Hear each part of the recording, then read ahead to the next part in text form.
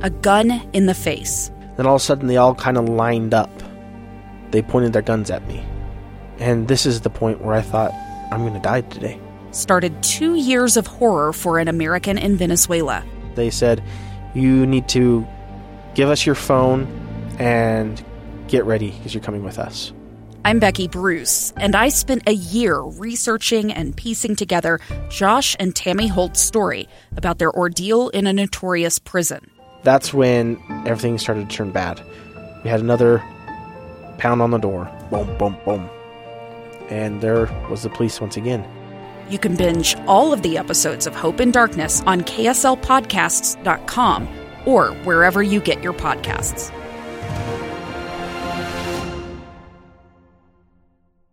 What's up, everybody? I'm Mike Wilson with Any Hour Services, and we're proud to help bring you this podcast. If you ever need a resource for information about your home's electrical, plumbing, heating, or air conditioning system, you can find Any Hour Services on Facebook, YouTube, or online at anyhourservices.com.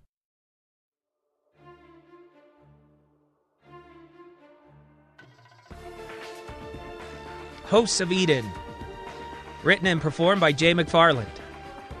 Episode 2, Not What They Seem. So if you remember last time on the Hosts of Eden, Dr. Marion was confronted by some very bizarre behavior by one of her patients. Remember, that's Johnny. He's suffering from multiple personality disorder. All of a sudden, he's claiming to be the President of the United States. And he has some very specific knowledge about the current president. Now, this can't be because he's been in confinement with no knowledge of the outside world for at least 7 years. So she's left wondering if this is someone's idea of a cruel joke, or is there something else going on here?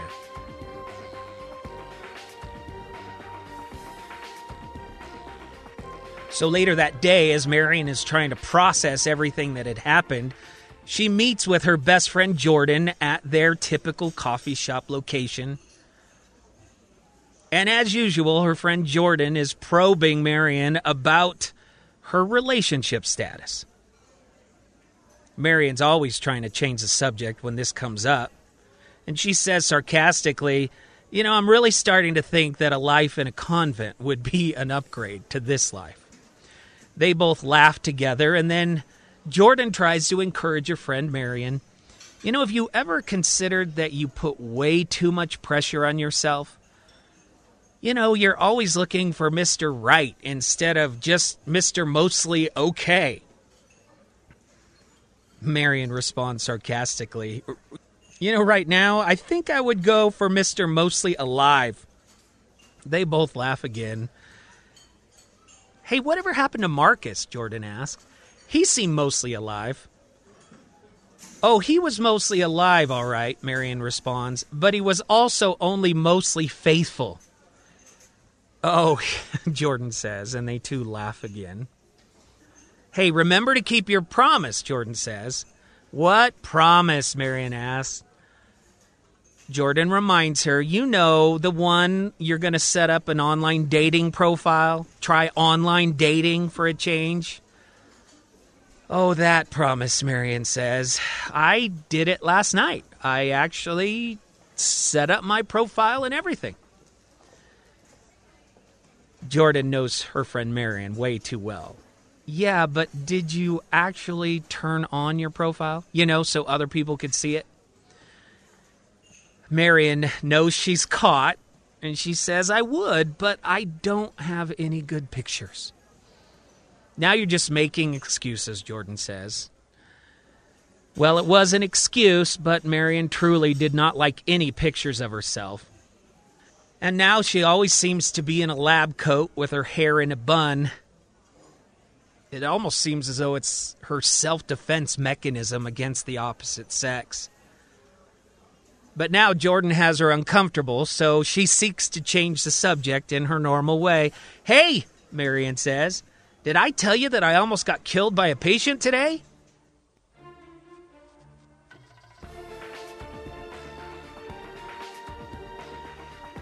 Later that night, we find Marion where we always find her at this time of the evening, in her apartment, alone.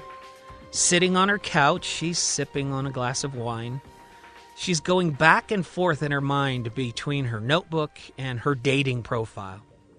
In the background, the television is always on, just to fill the silent void in her apartment.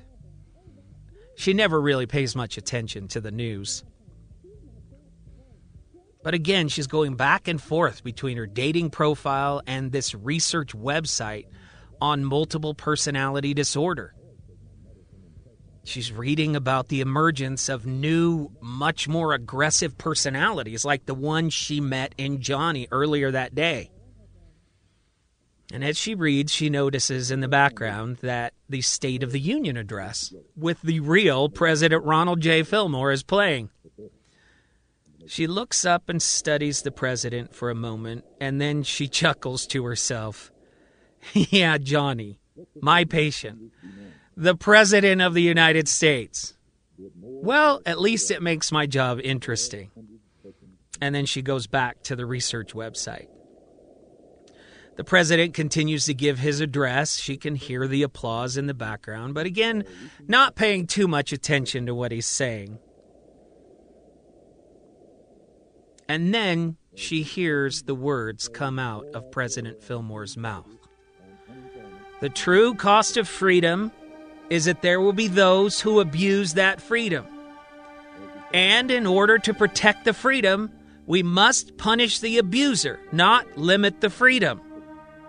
Followed by a huge applause. Marion looks up at the TV, and of course she is very confused. Certainly she did not hear what she thinks she just heard. She grabs the remote and rewinds the State of the Union address and plays back the words as she reads from the file folder, and the words that she had written down earlier that day from her patient Johnny. The true cost of freedom is that there will be those who abuse that freedom. And in order to protect the freedom, we must punish the abuser, not limit the freedom. Marion's mouth drops almost to the floor. She cannot believe what she's hearing.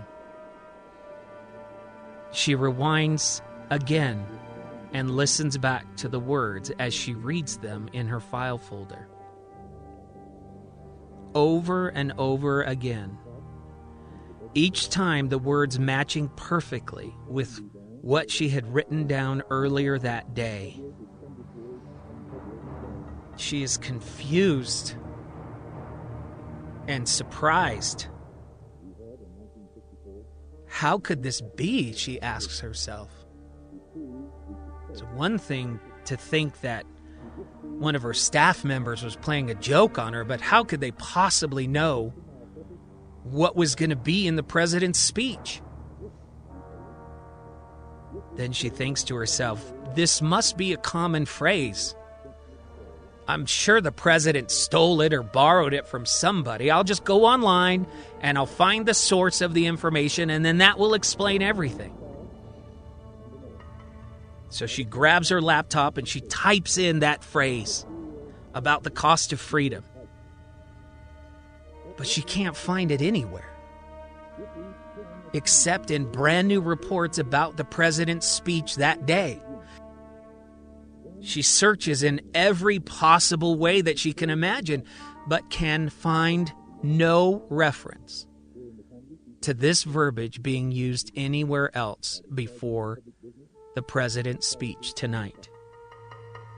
For the next 45 minutes, she goes back and forth between the speech, the notepad, and the internet, and of course, to the bottle of wine. Before she knows it, the wine is taking an effect. Her thoughts are racing all over the place. There has to be some logical explanation for this. Eventually, she passes out on the couch, having come to no new conclusions.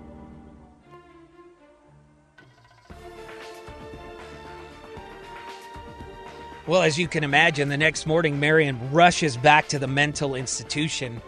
She's asked her staffers to bring Johnny to the room. She's interrogated everybody that she can think of to figure out who is playing this trick on her. Nobody seems to have any idea what she's talking about. So there she is, sitting on one side of the table. Johnny is on the other. And now this time, she's pounding on the table. And she demands, you have to tell me how you knew about the president's speech. Who told you what he was going to say? I have to know the truth. Who is the president? Oh no, Marion realizes that she's not talking to Johnny or to the personality that claims to be the president of the United States. She's talking to the little girl Shelby.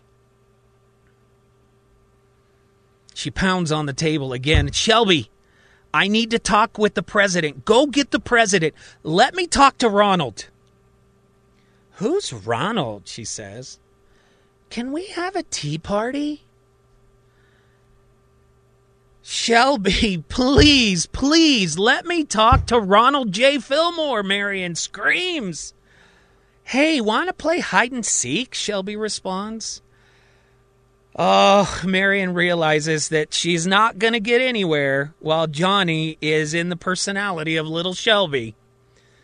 And there's nothing she can do to get them to change. In fact, she's never been able to get Johnny to willingly change from one personality to the other. She calls in her staffers, asks them to take Johnny back to his quarters, and instructs them to call her the minute that he is anybody else but Shelby. She leaves angrily and heads home to do more research on how her patient could possibly know what was going to be said in the State of the Union address. Four of the longest days ever pass until Marion gets that phone call. She's been notified that Johnny is no longer little Shelby. She rushes back to the research facility, again has her staff bring Johnny into the room. There he is, sitting across the table from her. She has her file folder out. And this time she wants answers. And again, pounding on the table, "Are you President Fillmore?" she asks. "So you believe me now," he says. "What changed your mind?" "Hold on," she says. "I didn't say that I believe you. I just have to know how you knew." "How I knew what?" he says. "How you knew what the president was going to say in his speech. Who told you that?" "Wait, what are you talking about?" Johnny says. "What do you mean, who told me? Did you hear those words somewhere else?" "Of course I heard them somewhere else," Marion said. "The actual president used them in his speech last night." Johnny is very confused now. "What are you talking about?" he says. "I haven't given the speech yet. I've been trapped in this place." "You mean there's someone else out there claiming to be the president? Giving my speech?" Marion can't believe what she's hearing. "Of course there is. Because you are not the president. He is. He's out there. You're in here." In an attempt to make her point, she gets out her mobile phone, types in Ronald J. Fillmore in the search engine, and holds up a picture of the president. "See? This is the president of the United States.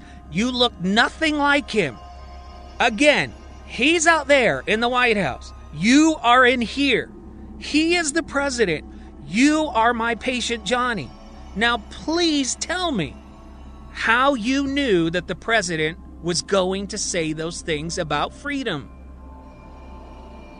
Johnny changes his tone. He sits back in his chair, trying to process everything that he's heard. And he starts to speak. "Listen to me, doctor. I understand that this is hard to believe. I know I don't look like the president. I don't know how or why this happened, but you have to believe me. Of course, Marion can't believe him. She responds that what he's saying is impossible. There's no way it's true. She says, I'm sorry. Johnny understands. He sits back and he thinks a little bit more. And then he says, I think that I can prove it to you. Prove it to me, Marion says. Okay, I'll play along. How can you possibly prove to me that you are the President of the United States? Johnny again sitting back, very calmly, this time very collected. He explains, you know the other personalities inside Johnny? The ones that you know as Mason and Shelby? He says, I know about them. Again, Marion is totally shocked by this revelation. You see, personalities with this disorder, they don't normally know about the other personalities. Especially with this kind of clarity. How do you know? Johnny interrupts. Because I've met them, Doctor. I've spoken to each of them. What do you mean you've met them? You understand they're not real. I can't even believe I'm having this conversation with you. Where would you have met them? Johnny, again, in complete confidence, responds and says, well, it's hard to explain, really. It's kind of like a room inside Johnny's mind. All of the people are in there, and they're all trying to get out. It's hard to breathe. One finally breaks through and forces the other personalities back into the room. That's why the personalities are always changing.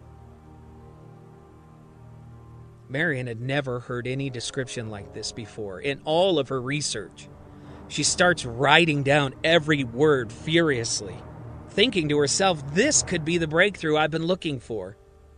Johnny senses that she's still treating him like a patient, and he is frustrated, obviously. And in frustration, he reaches out and he grabs her hand and holds her pen. Doctor, listen to me, he says. These are not just personalities in Johnny's sick mind. They are real people, just like me. They used to be somewhere else. But somehow, we're all trapped now in this body. Of course, Marion's not going to believe him. I'm sorry, she says. That is just not possible. Again, Johnny, with great confidence, responds, I can prove it to you. Really? I can prove to you that they're real. Look, just humor me. Write down this information and then go check it out for yourself. At this point, Marion's going to write down anything he says because she's so intrigued by this new development. Johnny goes on to explain. You already know who Johnny is, well, because he's your patient and this is his body. Now, Mason, on the other hand, let me tell you a little bit about him. His real name is Mason Johnson. He was a sergeant in the Marine Corps. He served 2 tours of duty in Iraq, Dr. Shelby. He says he had a fiancée named Melissa. And he was about to return home to marry her. And then one day he just woke up here. Marion is writing down every last word. Johnny goes on to explain that Shelby is also a real person. She says she's 4 years old. She doesn't know her last name. But she says her mother's name was Katie. All she can remember is that she disobeyed her mom, walked down to the river. A stranger approached her, and that is the last thing that she remembers. Like Mason, then she woke up here. Marion finishes writing down all the information and then asks Johnny, so what, I'm just going to type these names into the internet and it will come up as real people? Something like that, Johnny says. Please, doctor, haven't I at least given you enough of a reason to try? Marion sighs. And what am I supposed to do then, Johnny? Even if these are real people, it doesn't prove that they are inside of you, and it doesn't prove that you are the President of the United States. It just proves that somehow you know real information about people who were alive once. Honestly, what am I supposed to do if this is real? I miss my mommy. Do you know where my mommy is? Oh no, Marion cries. Not now, Shelby, not now. Please bring back the president. Bring back Johnny. Bring back Mason. Bring back anybody. It was no use. Shelby had managed to work her way out, and the president had disappeared again. Marion has her staff take Johnny, who is now Shelby, back to his quarters. And once again, she tells her staff to notify her if anything changes. And she heads home to investigate this new information. As she drives home, she thinks to herself that she must be losing her mind, and soon she's going to be a patient in the same mental facility. But how could Johnny know so many things? And what if Mason and Shelby end up being real? What then?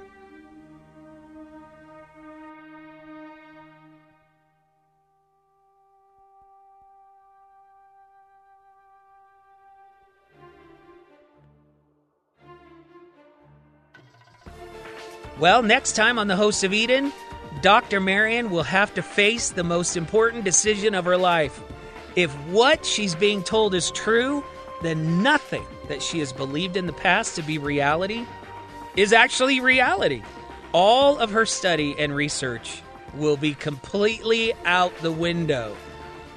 This is either a major medical breakthrough or something impossible is happening right before her eyes.